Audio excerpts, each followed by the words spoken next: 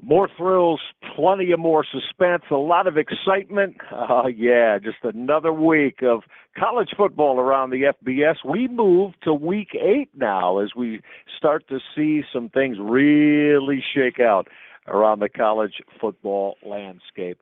How you feeling, everybody? Great to have you with us. Welcome to another edition of The Very Finest. And yeah, we pat ourselves on the back for that. The very finest evaluation of college football you're going to get anywhere on the broadcast side. This is Strong as Steel, our Week 8 episode. I'm Michael Reghi, and as always, joined by our producer, Jim Nabazna, and the man with all the numbers, the man with plenty of insight and knowledge, and the author of Phil Steele's College Football Preview, along with all that you find on philsteele.com. That would be, of course, Phil Steele. How are you, my man? You ready to go? You betcha, Michael. How you doing today? I'm great, and I got it before we start today. How about last weekend, Phil? Friday the 13th, right? Really got it rolling as a pair of undefeateds went down in Clemson and Washington State. We have only 8 left around the FBS. We'll get to that a little bit later on. But, Phil, Kelly Bryant going down, that really impacted Clemson. We know that. But what took you aback more, the Clemson loss at the Dome in Syracuse or Cal, Justin Wilcox in the game, just absolutely throttling Mike Leach in Washington State?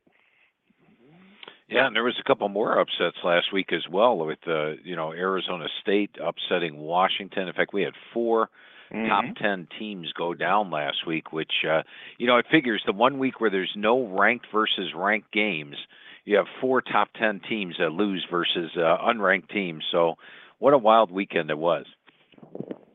Yeah, absolutely. Now, you can get involved. We go forward, as we said, week 8 coming up.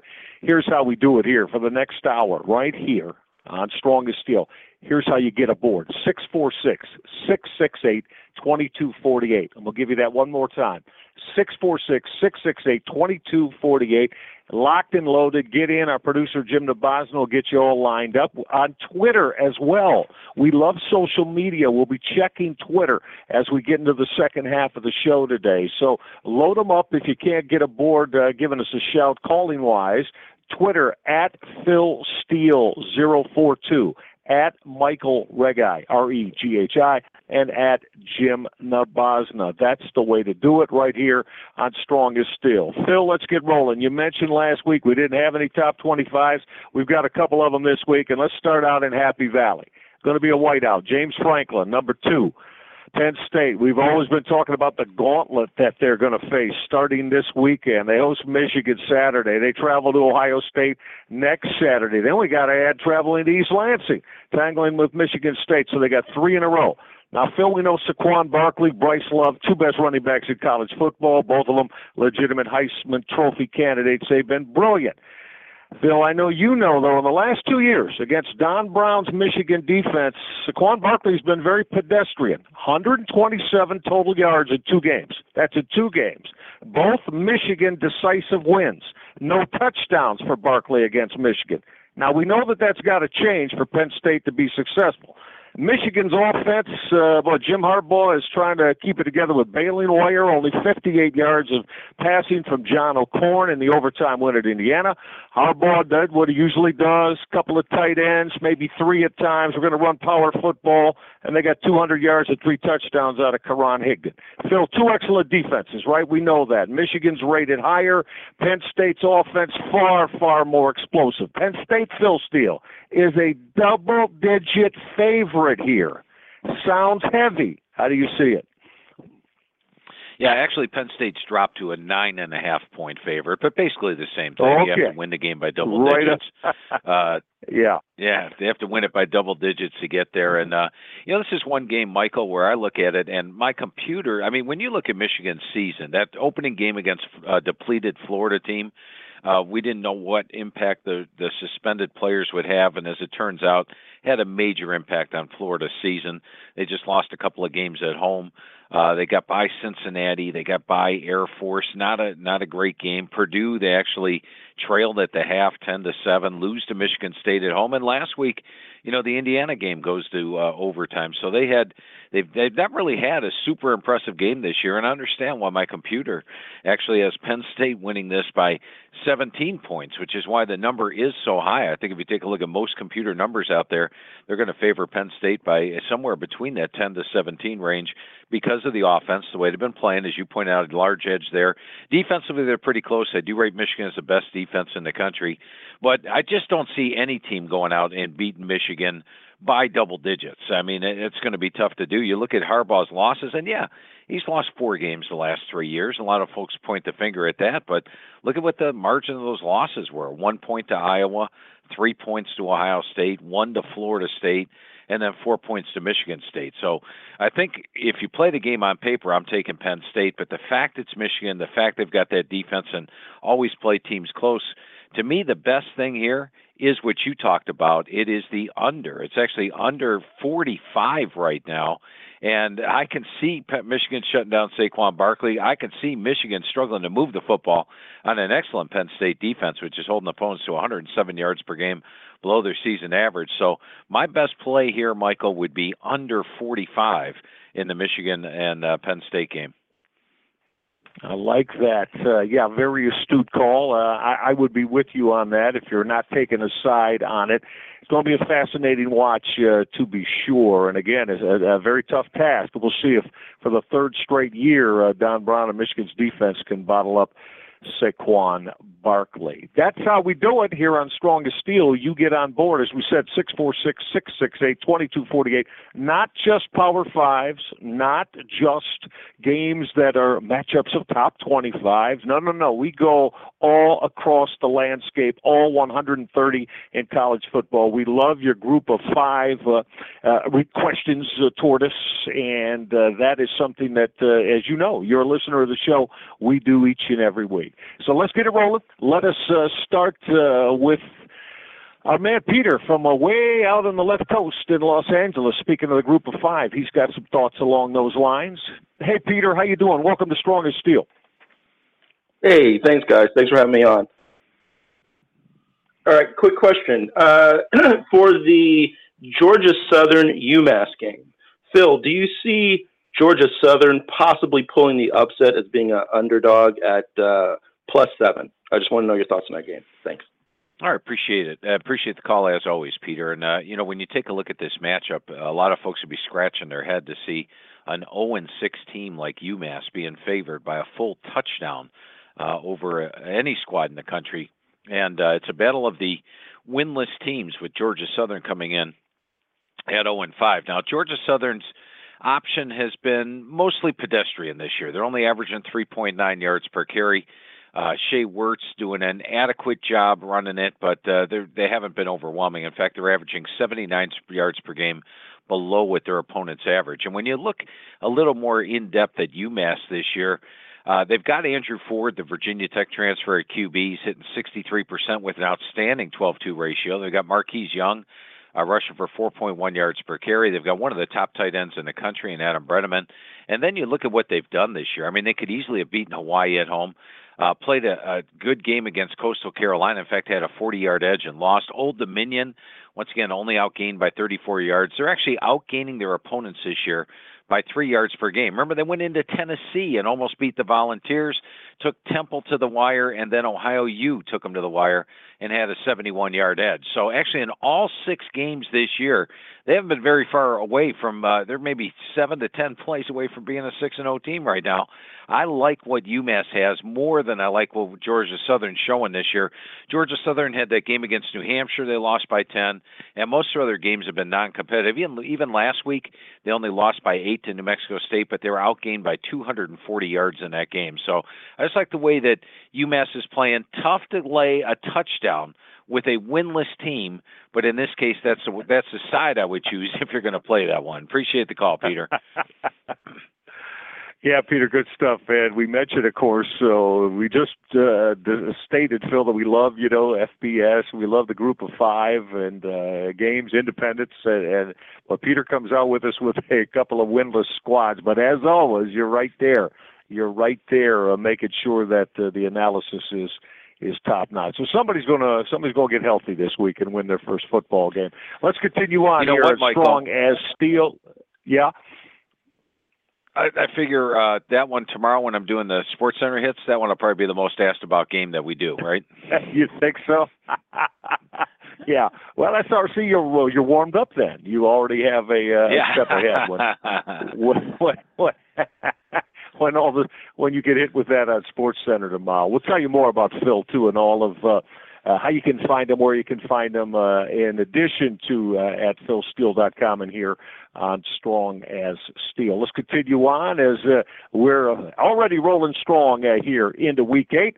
Let's go to the great city of Pittsburgh. Speaking of the Group of 5 versus Power 5, got one here. Here's our guy, 9 Route. What's going on, 9? How are you? Welcome to the show. I'm great, thanks. Hope you guys are doing well, too. Thanks for taking my call. Yeah, I got a question about Idaho, Missouri. I look at the matchup, and I'm kind of like in the over of 60 because although Idaho does have a top 30 total defense and a top 5 pass defense, it's kind of skewed because the average of the opponents they've played so far, their average passing offense is right around 91 on those. On the FBS opponents they've played so far, the 5 opponents, it's only a pass offense of 91st, and Missouri comes in with a top 30 pass offense. So obviously Missouri's got a really bad, one of the 10 worst total defenses in the country, so I think Idaho will be able to move the ball. So I see this one going over the total. Thank you. All right, appreciate the call there, 9 Route. And, when I look at this game, I would lean with the over in this one as well if I'm looking at the total of it. The only thing that scares me is earlier this year, I liked UNLV and Idaho to go over the total, and UNLV held up their end of the bargain, putting up 44 points on the board. But Idaho only scored 16 against that UNLV defense. So that concerns me a little bit in the fact that Idaho's offense has not been as potent as they were last year so far, only averaging 23 points per game. Perhaps better than the total even in this game would be looking at Missouri. And, the stat that stands out to me is Missouri's offense the last 2 years, when they take on a team that's not a Power 5 team, they light it up. They're averaging like 62 points per game. Drew Lock has a 19-0 ratio when he's taken on non-Power 5 teams, and it's about a 50-50 ratio when he's taking on the Power 5 teams. Now, you look at this year, they've done a little bit better against the Power 5 teams, but they still, when they play the non-Power 5, really light it up. They've got Crockett at running back, Drew Lock, and as you touched on, the defense not overwhelming, but I think Idaho's offense comes in averaging 71 yards below what opponents allow. So I'm not sure their offense will necessarily do it. Missouri's only laying 15, and guess what? Missouri's 1-5. They need a feel-good game. Usually a team in playing in the SEC, you just played Auburn, Kentucky, Georgia. You're going to take a breather with Idaho. This team needs a win. So you've got a Missouri team in need of a win that lights it up against non-group of 5. I like Missouri's offense here, so I think we could both get that one. But I like Missouri minus. They're laying about 2 touchdowns in that one. Appreciate the call. Yeah, good stuff, 9. Always do appreciate that. Strong as Steele. We are rolling strong for you. Week 8, we're down to 8 unbeatens. We'll hit on all of them. Have already touched on one, and we'll continue to do that. Phil Steele's here. I'm Michael Reghi, Jim Nabosna, our producer. We're going to be checking Twitter. We'll check Twitter again during the show a couple times probably, so make sure you line them up. Your tweets, you can do that at Phil Steele, Steele 042, at Michael Reghi, Reghi, at Jim Nabosna. We're always into the Twitter mailbag here on Strong as Steele. We also like our friends from the Sun Belt Conference as well. Let's head to California with some thoughts on Neil Brown's football team. Phil and I, big Neil Brown fans, the head coach of Troy. Here's our man, Tony. Tony, how you doing? Welcome. How are things in Cali? I'm outstanding, Mike. How you doing today, Phil? I'm very intrigued by this Troy at Georgia State. Recently, Georgia State has covered the ATS the past 3 weeks. It looks like they're on an uptick. I can't get a feel on Troy. Phil, where do we stand on this one? Thanks. All right, appreciate. All right, thank you for the call very much. And when I look at this game, I have to think it's going to be one of those bounce back games for Troy. They're coming in off the loss to South Alabama. And you had to expect there'd be a little bit of a letdown. They had just upset LSU in their previous game, had everybody patting them on the back. They were a huge favorite. You could throw your helmets on the field and win, and they end up losing to South Alabama. Now they come in off a loss. Georgia State, you are absolutely hit it right on the head. I'm surprised. Georgia State's actually impressed me the last 3 weeks. You know, you look at them the first 2 weeks of the season, they lose to Tennessee State, get blown out by Penn State. They are who we thought they were. But then all of a sudden they go into Charlotte and come out with a 28-0 shutout win, beat Coastal Carolina on the road. I thought those two teams were close to equal. And then going in and beating a red-hot ULM team and having a 239-yard edge in the game. Connor Manning lighting it up. He's, of course, a Power 5 transfer. He's got, so far this year, just a 6.4 ratio, but threw for over 400 yards last week. They're starting to run the football, over 200 yards rushing against ULM, but I think that's just going to keep Troy on guard for this one. And frankly, I think Troy's the better team. So the fact that Troy is off a loss and will give their full effort here, I'm still going to side with Troy, and even though Georgia State's really impressed me the last 3 weeks. Appreciate the call. Yeah, good stuff there. Neil Brown factor here. He's, we're both very fond of Neil Brown and the job he's done at Troy, Phil. Oh, absolutely. And you look at the talent he's got. I mean, they've got Silvers at quarterback and Chun at running back. Chun got banged up a little bit in that South Alabama game, but I think he'll play here. And defensively, they're holding opponents to 23 yards below their season average. And I think Neil Brown's done a tremendous job building that program. And I like how he embraced Larry Blakeney, who was the previous head coach, and they still talk an awful lot. So Blakeney did a tremendous job building the Troy program up. Yeah, and interesting you mentioned that, because we're going to have to start keeping some tabs on Brandon Silvers, the senior QB as well. I'm told a couple of NFL personnel guys told me that he's in play. I like the size, 6'3", about 215. Throw last year had a terrific year, accurate. So Brandon Silvers, keep an eye on him, the Troy Trojans quarterback for Neil Brown. Hey, great to have all of you along. Strong as Steel rolling along here on this week number 8 edition. We're glad that you lock in with us here on Blog Talk Radio each and every Wednesday during and throughout the college football season, noon Eastern. That's noon Eastern, of course, also on iTunes as well. You got a lot of different options to get your Strong as Steel fix each and every week. We roll on. Let's stay out west. A lot of West Coast action this week. The great state of Oregon. Here's our man Tyler with some thoughts on the Mountain West. Hello, Tyler. Welcome to the show again. Good morning, folks. My normal team is on bye this week, so naturally I gravitated towards the game with a former Oregon State quarterback and a former Oregon State defensive coordinator. So looking at this matchup, it looks like this is going to be the de facto Mountain West title game. San Diego State's coming off a disappointing loss, and Fresno State looks like the only team in that division that can challenge them. So I'm curious what you think about what to watch for on this game. Well, I think you picked up one of the weekend's better games, Tyler, because I think Fresno's going to give them a challenge. You look at what Fresno's done so far this year, and they have done nothing but impressed each and every week. Even in their 2 losses, look who their 2 losses were to. At Alabama and at Washington. And in both games, they were not embarrassed. They were only outgained by about 200 yards in each game, even though the computer is probably calling for them to get outgained by 350, 400 yards. They did very well in those games, and now they've come back to Mountain West play and ripped off not only victories, they're not just winning games, they're winning games big. I mean, they beat Nevada by 21. San Jose, they probably could have beaten worse than the 17 that they did, and then shutting out New Mexico last week, 38-0. You have to be impressed. Marcus McMaryion, the Oregon State transfer at quarterback, you're talking about 7-1 ratio since he took over for Chason Virgil. They've got Ronnie Rivers at running back, averaging 5.3 yards per carry, and a familiar name at receiver, Keyshawn Johnson at the one receiver spot is their top guy. Now, with San Diego State, you know the defense, one of the best in the country. They're holding opponents to 124 yards per game, below their season average this year, but Fresno's 61 yards below, so not too far behind. Rashad Penny got shut down by Boise, and it didn't help that last week they were put in a 14-0 hole where Boise had 14 points and 0 first downs. and then they just took away Penny the rest of the game, and Chapman wasn't able to save them. They're at home. I wonder what the bubble burst factor is going to do for San Diego State, because they were thinking unbeaten season and playing in that group of 5 spot. I think Fresno's going to make a game of it, so I got San Diego State winning it, but only by 3 to 7 points. I think it'll be one of the weekend's better games. Appreciate the call as always.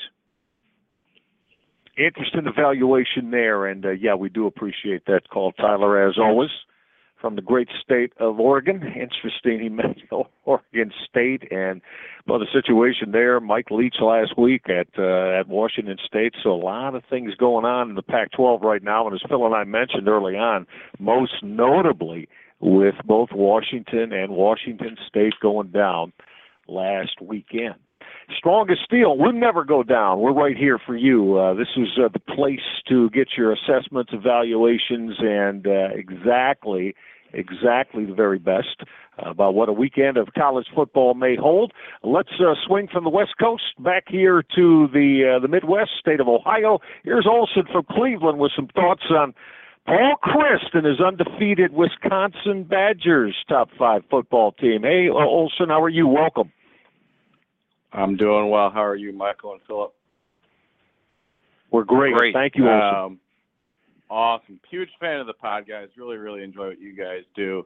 I thought I'd be calling in to talk about my Miami Redhawks odds of getting into the playoff and Gus Ragland Heisman, but that's kind of fallen by the wayside, unfortunately.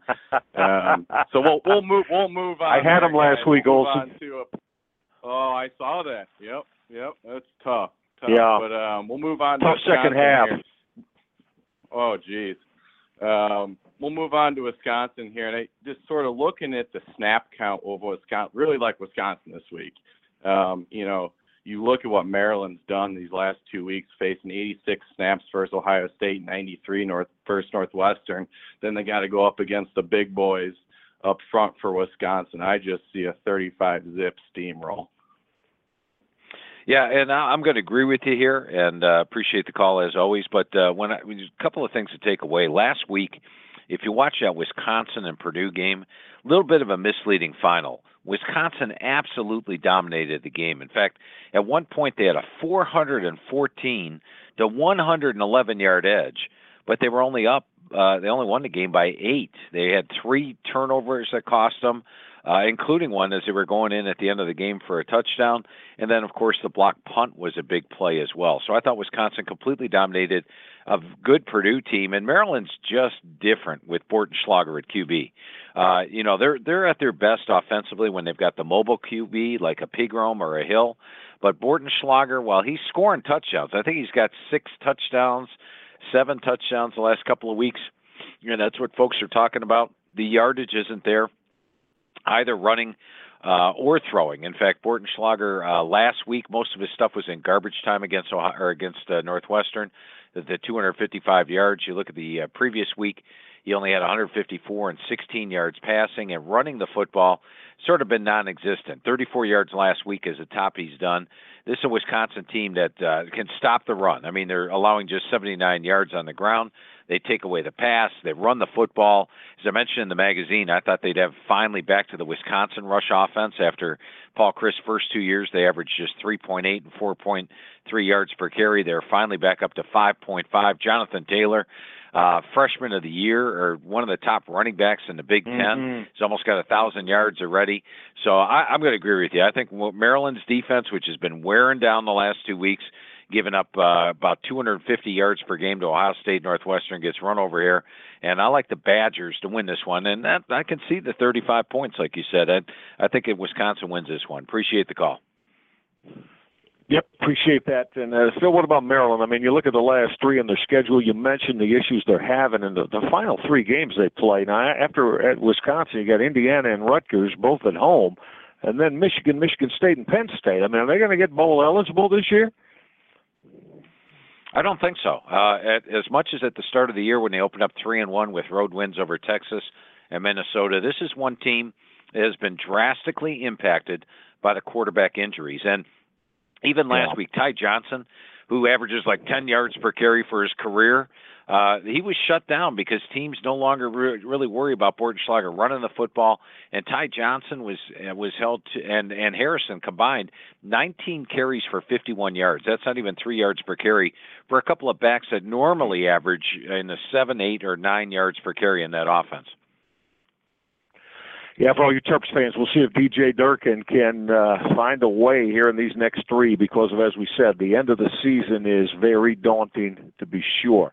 All right, you guys are rolling. You're on fire. We love all your spirit and enthusiasm here on Strong as Steel. Michael Reghi, Phil Steele, and, of course, our producer, Jim Nabosna. Let's go to New York and welcome in our man, Mark, who's always a Strong as Steel regular. Hi, Mark. How you doing today? Good afternoon, guys. Hope everything's going well. Just want to bring up the South Florida Tulane game.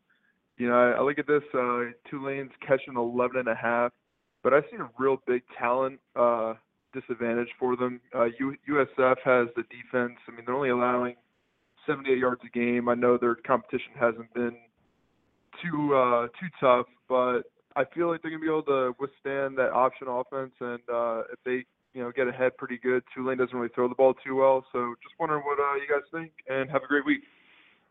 All right, appreciate the call. And the key is going to be, as it always is when you take on the option, is defending the option. And South Florida has not faced an option attack yet this year, so be interesting to see how they do. But last year, they did face, I believe they faced one option attack last year and did well versus it. They've got the athletes on defense, that's for sure. You look at them, they pass the eye test, and it's just a South Florida team that, you remember at the start of the season, San Jose jumped out to that lead against them. I think it was 16-0. Stony Brook led them at the half, 10-7. You're thinking, maybe they're not as good as we thought. But each and every week, South Florida just continues to impress, both offensively with Quentin Flowers and defensively, as you touched on, allowing just 78 yards per game and 48% completions. They are playing the weakest schedule in the country. Tulane has had its moments this year. You go back to the Navy game. They nearly upset Navy on the road. They whipped Tulsa 62-28. But last week came back down to earth. In fact, Florida Atlantic had a 200-yard edge against them. And as you pointed out, I don't think Tulane's very good in the catch-up mode. So if South Florida can get ahead of them, I think they can slow down the option. Jonathan Banks doing a good job engineering it. But the number is priced rather low here. So I think there is a talent difference. And I agree with you. I like South Florida, and they should be able to win this one by double digits this week. Appreciate the call. Always good stuff from Mark, and that's how you do it. You line them up, and we're on it for you, the best evaluation and analysis of any one of your favorite 130 FBS squads, favorite conference, how you see it shaking out. That's what we do here on Strong as Steel. And you know what? I know a lot of you want to have an opportunity to go see your favorite football teams play. I got just the ticket for you, and I mean that literally with college football going so strong here down through the end of the season. I get asked all the time, what's the best, most efficient way to buy tickets for sports events and concerts, comedy, theater? It's got to be SeatGeek. That's right, SeatGeek. They're the easiest, most effective way to get the seats you want. Seamless mobile experience. SeatGeek provides that for you. All you do is get on your mobile device and tap. And I mean, you can buy and sell tickets to any event you want, and you get the best seats at the best prices around. I'll repeat that. Best seats, best prices around. Fully guaranteed from our friends at SeatGeek. So you can go see your favorite team, musician, entertainer, comedian, the theater, whatever you like. I've used it many, many times. Used it to see Bruno Mars this summer and was absolutely thrilled with the experience. So make SeatGeek your go-to app. It'll save you time and money on every type ticket, sports event, concert, or theater you like. And here's the best part of it, Strong as Steel listeners. How does SeatGeek take care of you? Because you're with us every week.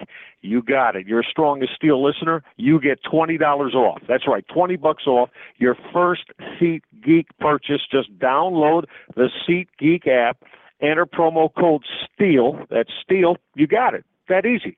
$20 off. You got to be front and center, right? You do it with the events you want, at the best prices you want, at the best seats you want. Make sure you get aboard. Go to your app right now. Get with the SeatGeek app. That's the best way. It's got to be SeatGeek.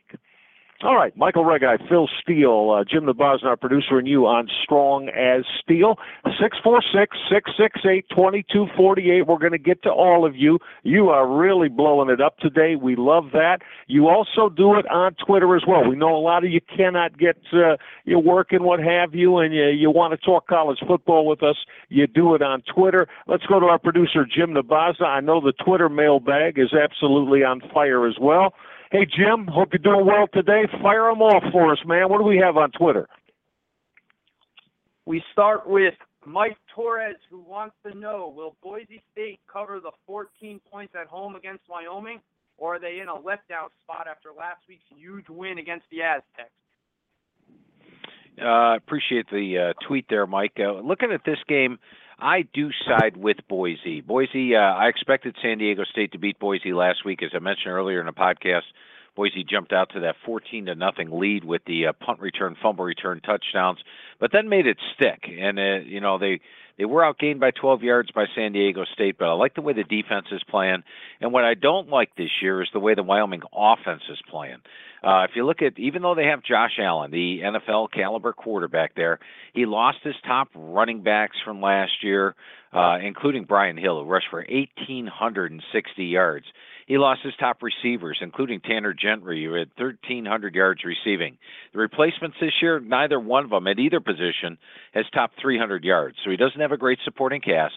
Their offense is averaging 167 yards below what their opponents come in allowing. Well, Boise's just allowing 325 yards per game, so that would put them about 160. I don't think Wyoming's going to move the ball very well once again here. Wyoming's defense not bad, holding their opponents 21 yards below their season average, and let's face it, Boise's offense has been far from overwhelming this year. They're only averaging 336 yards per game. I think this is going to be a lower scoring game. When I look at it, Vegas does too. They've got the total down there at 44.5, which for today's game is rather low. But I think it'll be a lower scoring game, but I'm going to side with Boise to get it done on the blue turf. And I think, if you follow Boise, they had been a great home favorite. Then Vegas started overcompensating. They started making them pay the extra price on every game. But now I believe they've lost something like 9 straight as a home favorite because the price has been inflated. I don't think this week's price is all that inflated. Not at 14. It's about where the numbers say it should be. So I'm going to lean with Boise in that one. Appreciate the call. Keith S. says, the college football Bible tells me the series is 6-0 to the home team. But does Marshall have enough to cover the 2.5 at Middle Tennessee this Friday? Yeah, I think Marshall is one of those teams that still remains underrated this year because they had a losing record last year. A lot of folks are reflecting that, but this is a very good Marshall team. Defensively, they're playing well. Offensively, Chase Litton is a much improved QB with a 13-3 ratio. They've got the run game going, averaging 4.1 yards per carry. And Middle is still missing Stockstill at the quarterback spot, and that has been a big impact for their offense. This is one where last week they got beat by UAB by 2 on the road. Marshall is a big step up from UAB. So I think when you look at this team, that maybe that another big difference Middle has is what I just touched on with Wyoming. Middle lost a player in Itavius Mathers, who had over 2,000 yards total offense last year, and then Richie James has been out with injury. So when you have those things happening in Middle, their offense not quite as effective. And defensively, I think Marshall's going to be able to move the ball on them. So I like Marshall to go in there and get the win. And they're priced cheap. As you mentioned, it's only 2.5. I like the herd there. Appreciate the tweet. TQ asks, he's having a hard time figuring out Tulsa. What do you expect from them this weekend against UConn? You're probably asking the wrong guy when it comes to Tulsa, because I'll tell you what, 2 weeks ago I loved Tulsa when they were playing the option for the third straight week against Tulane. I thought they would go in there and get that win, and they acted like they never even saw the option offense before, even though they had just played it 3 straight weeks with New Mexico Navy and followed by Tulane. So last week, naturally, I crumpled up Tulsa, threw them in the trash can, and said, I'm not going to use Tulsa again until they do something. Well, they only beat Houston 45-17 at home. So, it's a Tulsa team that's gone into Toledo and only lost by 3. They gave Oklahoma State a game in the opener. They whipped Louisiana. They struggled against the 3-option teams they faced, but against normal teams they've been playing better. So you have to think Tulsa's able to go out and get the win. But I, for one, am not going to say Tulsa as a team to play on right now until I actually see them do it a couple of weeks in a row. And Connecticut, last week they covered against Temple and actually beat Temple outright, but they were outgained by 229 yards in that game. Very fortunate, out first down, 28-15. I still feel they're one of the weakest teams in the American. So Tulsa should be able to go out there and get the win, but still a little disappointed about that Tulsa-Tulane game 2 weeks ago. Appreciate the tweet. Yeah, good stuff on Twitter, and keep them coming because we're going to go back and check more out of our Twitter mailbag. Still got plenty of time for that here on Strong as Steel. They are the most enigmatic team in college football this year, Tulsa, Phil. Philip Montgomery, even the head football coach. Big win, as you said last week, but I know he's scratching his head about his Tulsa squad, and then hopefully they get back on track and maintain some strength there in the American Athletic.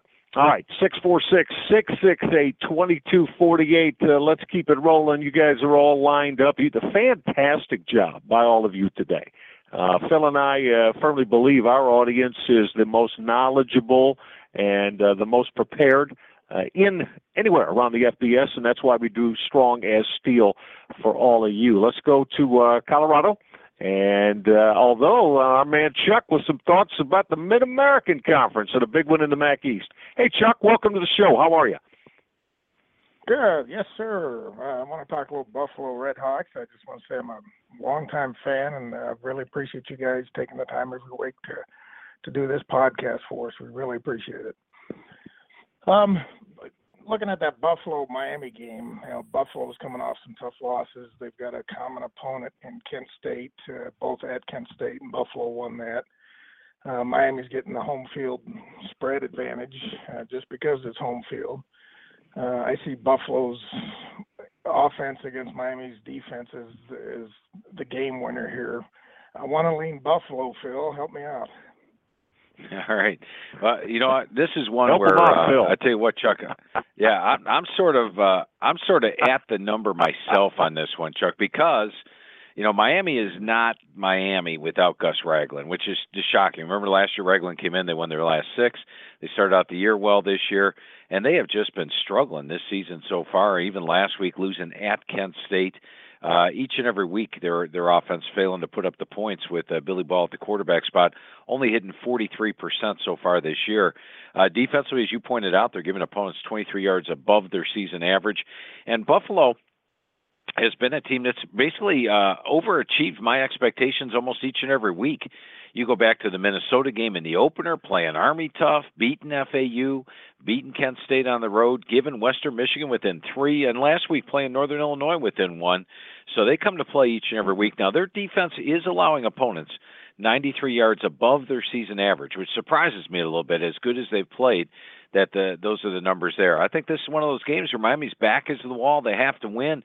If they cobble a way to get it, I could see them winning by 3, but I'm going to turn it over to Michael and see what since Michael's handled Miami and Buffalo this year, let's see what Michael likes on this one.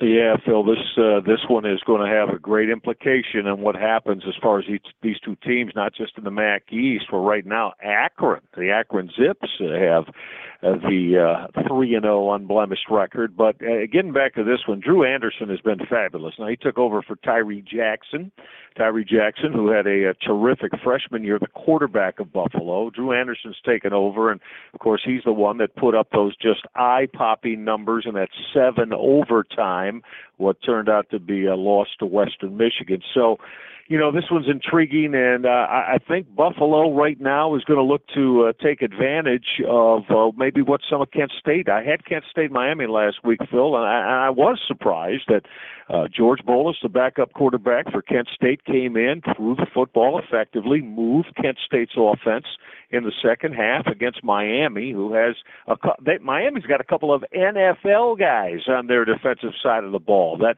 will be drafted coming up in next April's draft. So it's crossroads time for Chuck Martin. You said it, Phil, back to the wall here. I'm going to lean to, the circle the wagons thing and rally it up and really find a way. And if they've got to do it defensively, they will to Miami. But it's a very, just shall I say, a slight lean because if they can't handle Buffalo's offense, it could be a long afternoon for the Redhawks at Yager Stadium. So that one, though, is going to have great. They both need it, Phil, as we said, if they're thinking to get to that 6-win plateau. Both have to have it. And you say you like Miami in that one as well. Yeah, by about a field goal, which is right. That doesn't help Chuck's case because Chuck's looking for something else on the game than if you catch my drift. Yeah.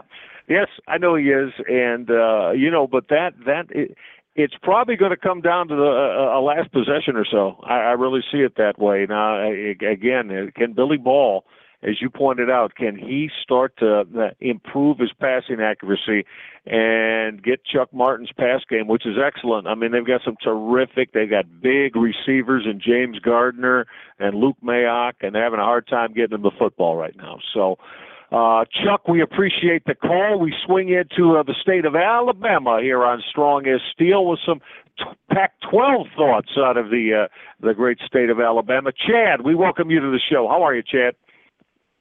Great, guys. How are y'all? Great, Terrific. Chad. Go right Knew ahead. you would ask about the Pac-12. Yeah, I want to talk about that Arizona-Cal game. Cal's been a funny team so far this year.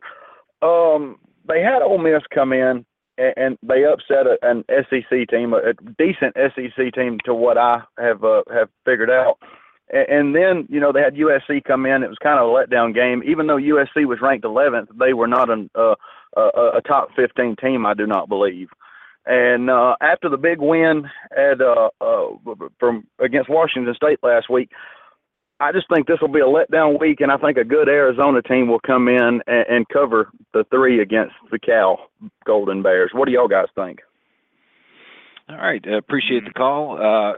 As always, Chad, and when we take a look at this matchup, I mean, the key for Arizona, their offense just been ignited since Khalil Tate's taken over the quarterback spot. I mean, ran for over 300 yards against Colorado, ran for over 200 yards against UCLA. With Tate's running ability, they've averaged 9.9 and 7.5 yards per carry the last 2 weeks and put up over 400 yards rushing in each game. Defensively, you can run the football on them. And so I think Patrick Laird will have a pretty good game for Cal. He's got over 400 yards this year, averaging 6.2 yards per carry. Defensively, when I look at the teams, Cal's defense holding opponents to 46 yards below their season average. And then surprisingly, Arizona's not known for defense, but they're holding their foes to 33 yards below the season average. I think Arizona's got the more dynamic offense. I think Cal's got a slight edge on defense, and they've got the home edge. I think health-wise, Arizona rates the edge there. Cal a little banged up heading into last week's big upset. So I think Arizona goes on the road and wins. But to me, this is another one of those games that's pretty tough to call because I don't, my computer has loved Arizona maybe the last 5 weeks or so. And each time I look at it, I go, why does it like Arizona? And this week it's only calling for Arizona to win by, I think, 2 points in this one, which also surprised me. I was thinking it would be heavy on Arizona, but Cal gained a lot of points last week with that upset. Appreciate the call. Yeah, good stuff, Chad, as always. Justin Wilcox, man, he really had that defense running around, flying around, and hitting Washington State Cougars last week, Phil. Very, very impressive what young Justin Wilcox has going on at Cal. I think it might only get better. Yeah, definitely. This looked like a rebuilding year, and they have 4-3 right now with this a possible win.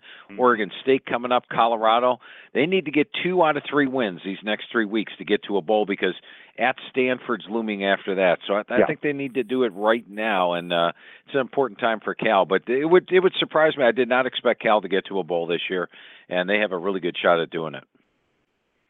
They do. Keep an eye on Justin Wilcox and his Cal Bears. All right, Strong as Steel. You guys, again, fantastic today. Just fantastic. You're going all over the college football landscape, and that's exactly how Phil and I love it.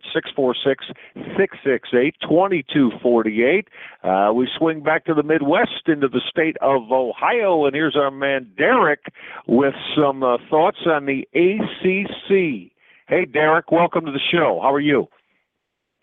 Fellas, I'm good, and I know you guys are doing good. You guys are fabulous, Michael. You're giving all us fans all this praise. You guys are the one that's doing a fantastic job. Thanks a lot. We got orange on orange. You know what happened last Friday. I didn't see that coming. I didn't see that coming. And now they get to take on Miami Hurricanes. Orange on orange. I got the home team. What you think? Have a great day and great weekend, fellas. All right, appreciate the call. We appreciate the kind words, well. Derek. Really appreciate that. Yes, very nice. Yeah, Derek. Very nice. Let's take a look at this Miami. No, go ahead, Phil. I just wanted to see. Yeah, I'm very impressed by Dino Babers' squad last week. Can they do it again?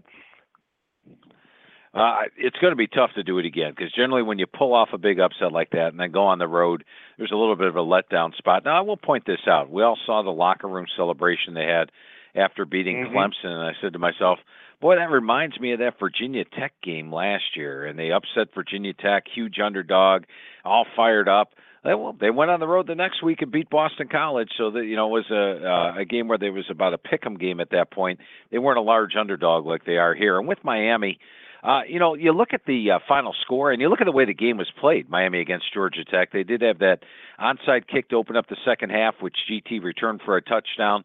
But Miami actually had a 481 to 281-yard edge. They outgained Georgia Tech by 200 yards last week. They held Georgia Tech to almost 200 yards below their season average on offense and gained 200 yards above what Georgia Tech was gaining. That Florida State game was impressive.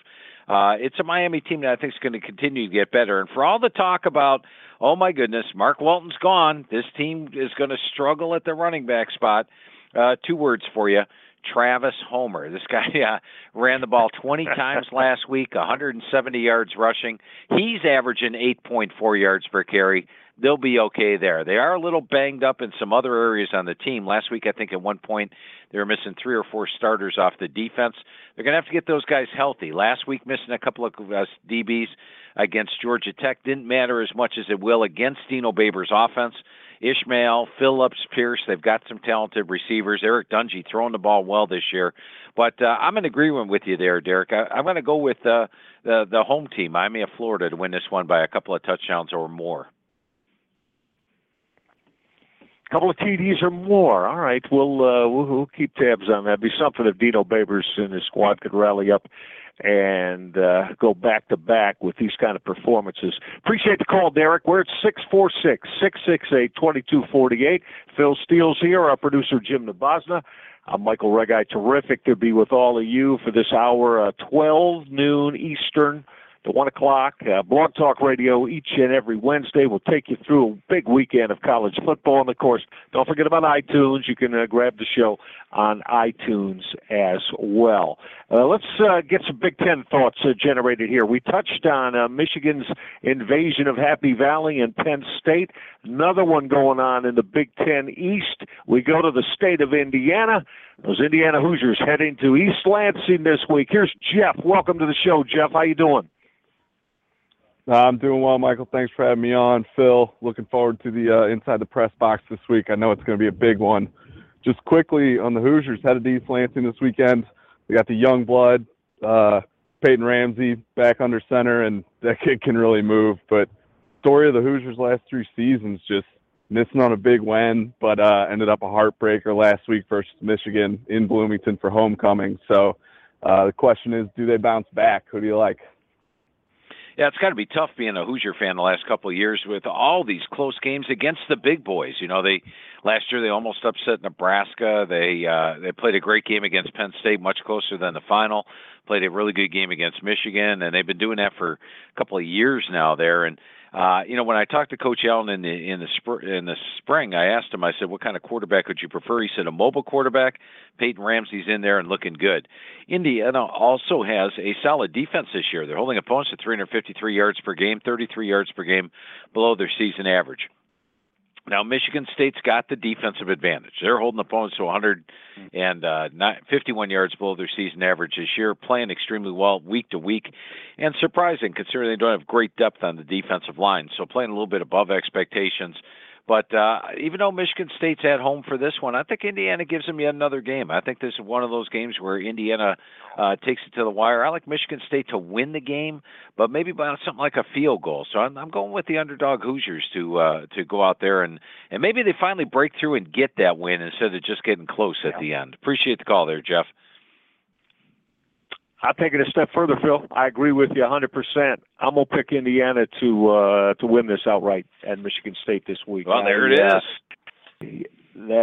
I really like what I saw from them last week. They did get off to a little bit of a slow start, but you're right about Peyton Ramsey. I think now the question will be, can they run the ball effectively enough? I'm not talking that they got to go for 200 plus on the ground like Michigan did against them last week, but just run it effectively enough to keep D'Antonio's front seven from really wrecking havoc and then him putting 8 and 9 in the box. So that to me will be the telltale, but I'm going to take Indiana straight up to win this one and kind of for the time being at least put a derail Michigan State's Big Ten East title thoughts, and we'll see how that plays out, and we'll certainly discuss it next week, no doubt about that.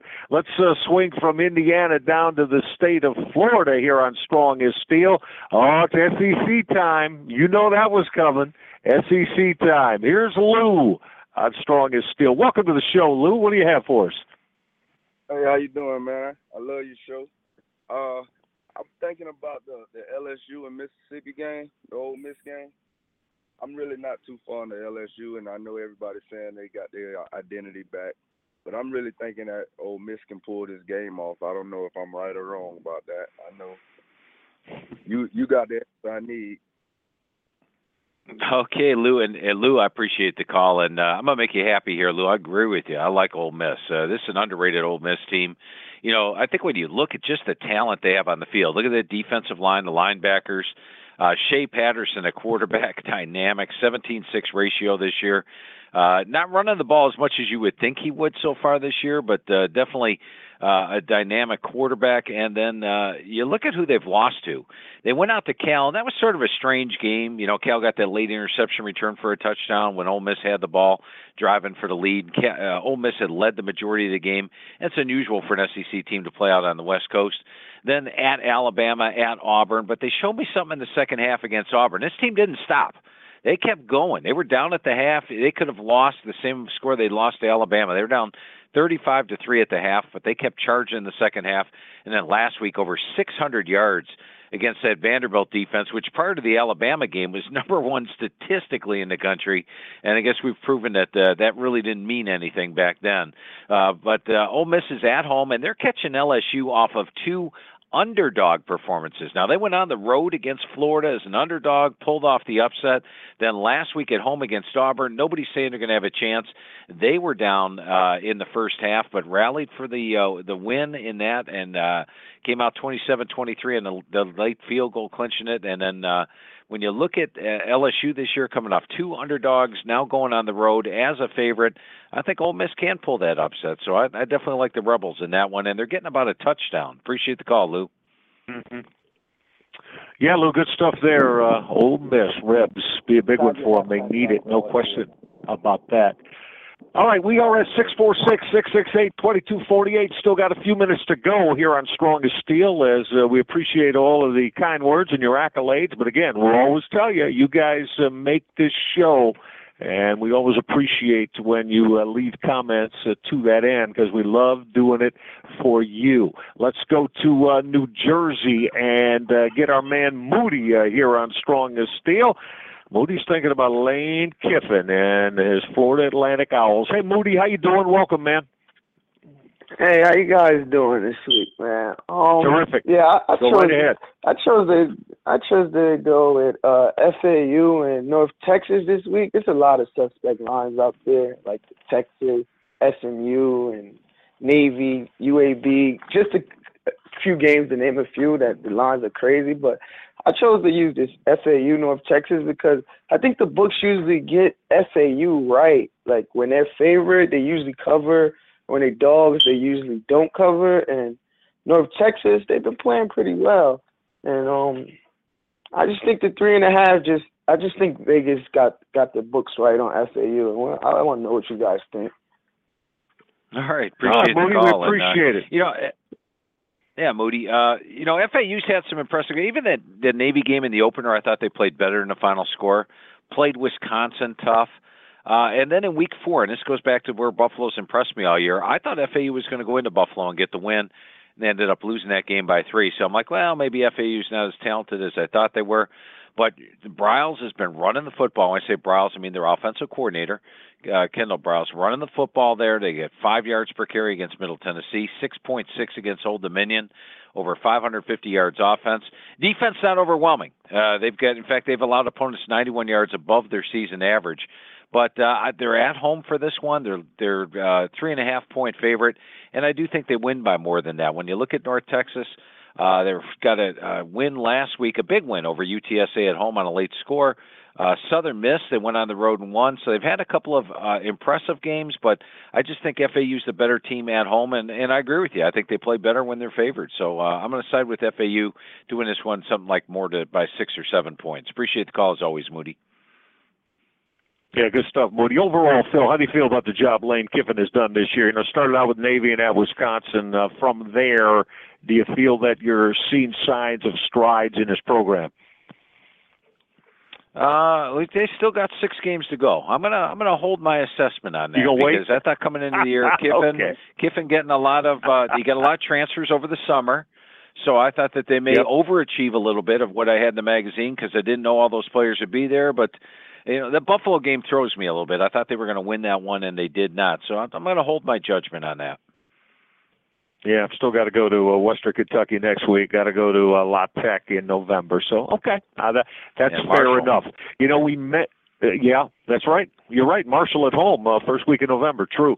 When we started the show, we had 2 big primetime games on Saturday night. Michigan Penn State. That'll be on ABC. You're going to need your clicker in your hand too, though. That remote is going to be rolling. Phil doesn't have that problem here at the office. He's cool because he's got 12 monitors. But all of the rest of us mere mortals, we're going to have the remote going. Phil, Notre Dame, Golden Dome, hosting USC this week. Going to catch a lot of attention. Both of them are one-loss football teams. So if we're talking about we're talking about college football playoff. Can't lose that second, or it would appear. Here's Jay from Chicago with some thoughts on Notre Dame and USC. Hi, Jay. Hey, guys. Thanks for having me on. Yeah, I wanted to talk about the USC-ND game here. ND, I think they're still underrated as the season's progressed. USC not playing their best ball right now, turning the ball over a lot. Night game in South Bend. It's going to be an electric atmosphere. It's going to be an electric factory out there. I'd like the Irish in this one to roll.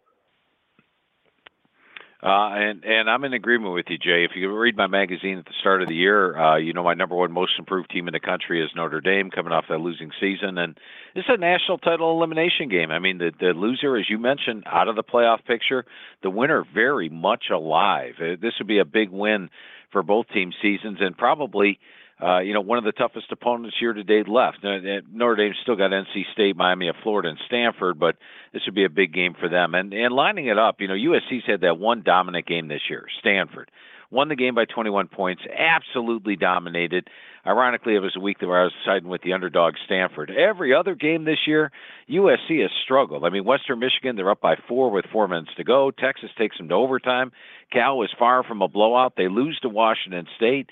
I didn't think they were overwhelming against Oregon State at home. And then last week, needed to stop a 2-point conversion at the end to get past Utah. They're 1-6 against the Vegas number.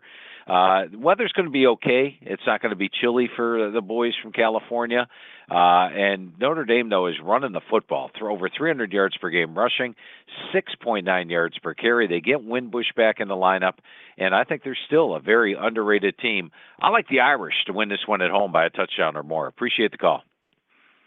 Wow, you and Jay, man, Phil. Listen, just so we can have that our famous root beer float going. I know, yes, all the things you pointed out about USC, but man, they've got so much firepower offensively, and I think with a fast track, which, as you said, weather-wise is going to be. I'm going to take USC in this one, Phil. That the Trojans are the ones that do not get eliminated in this one-loss game of two very talented one-loss teams. So we can have the root beer soda on that one. How's that?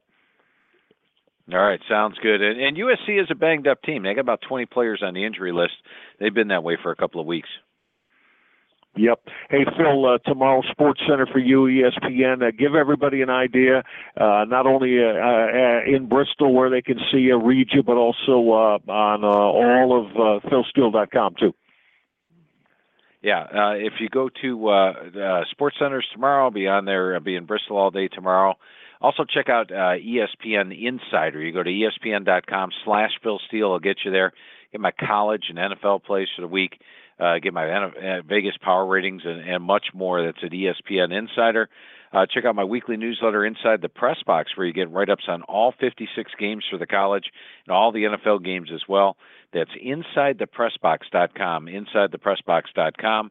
And on Friday, I'll have my Phil Steele Plus Game of the Week this week. Off to a slow start this year, but it's always good information, and I think you'll enjoy it. That'll be up on Friday. And then follow me on Twitter, at PhilSteele042. That's at PhilSteele042. And Michael, it's a lot of fun, as always. Got to head off to my Houston radio show, and hope you have a great weekend, my friend. And by the way, tons of callers today. I'd like to thank each and every one of you. Yeah, absolutely. Safe travels to Bristol, Phil. We'll see you back here next week on Strong as Steel. Take care. So Phil Steele is, he's always got things going on, and right, though, as we said, as we've been saying through the show, you guys absolutely phenomenal today from Phil and our producer, Jim DeBosna, yours truly. When you get on iTunes and even Blog Talk Radio, I think there's spots for you to leave comments. Go ahead and tell us how much you like Strong as Steel. It gives us the impetus and the momentum to keep going forward for all of you the way that you like college football and the FBS broken down. So the hour goes way too quickly. It's going to do it for us. We will be looking for you again after another phenomenal college football weekend.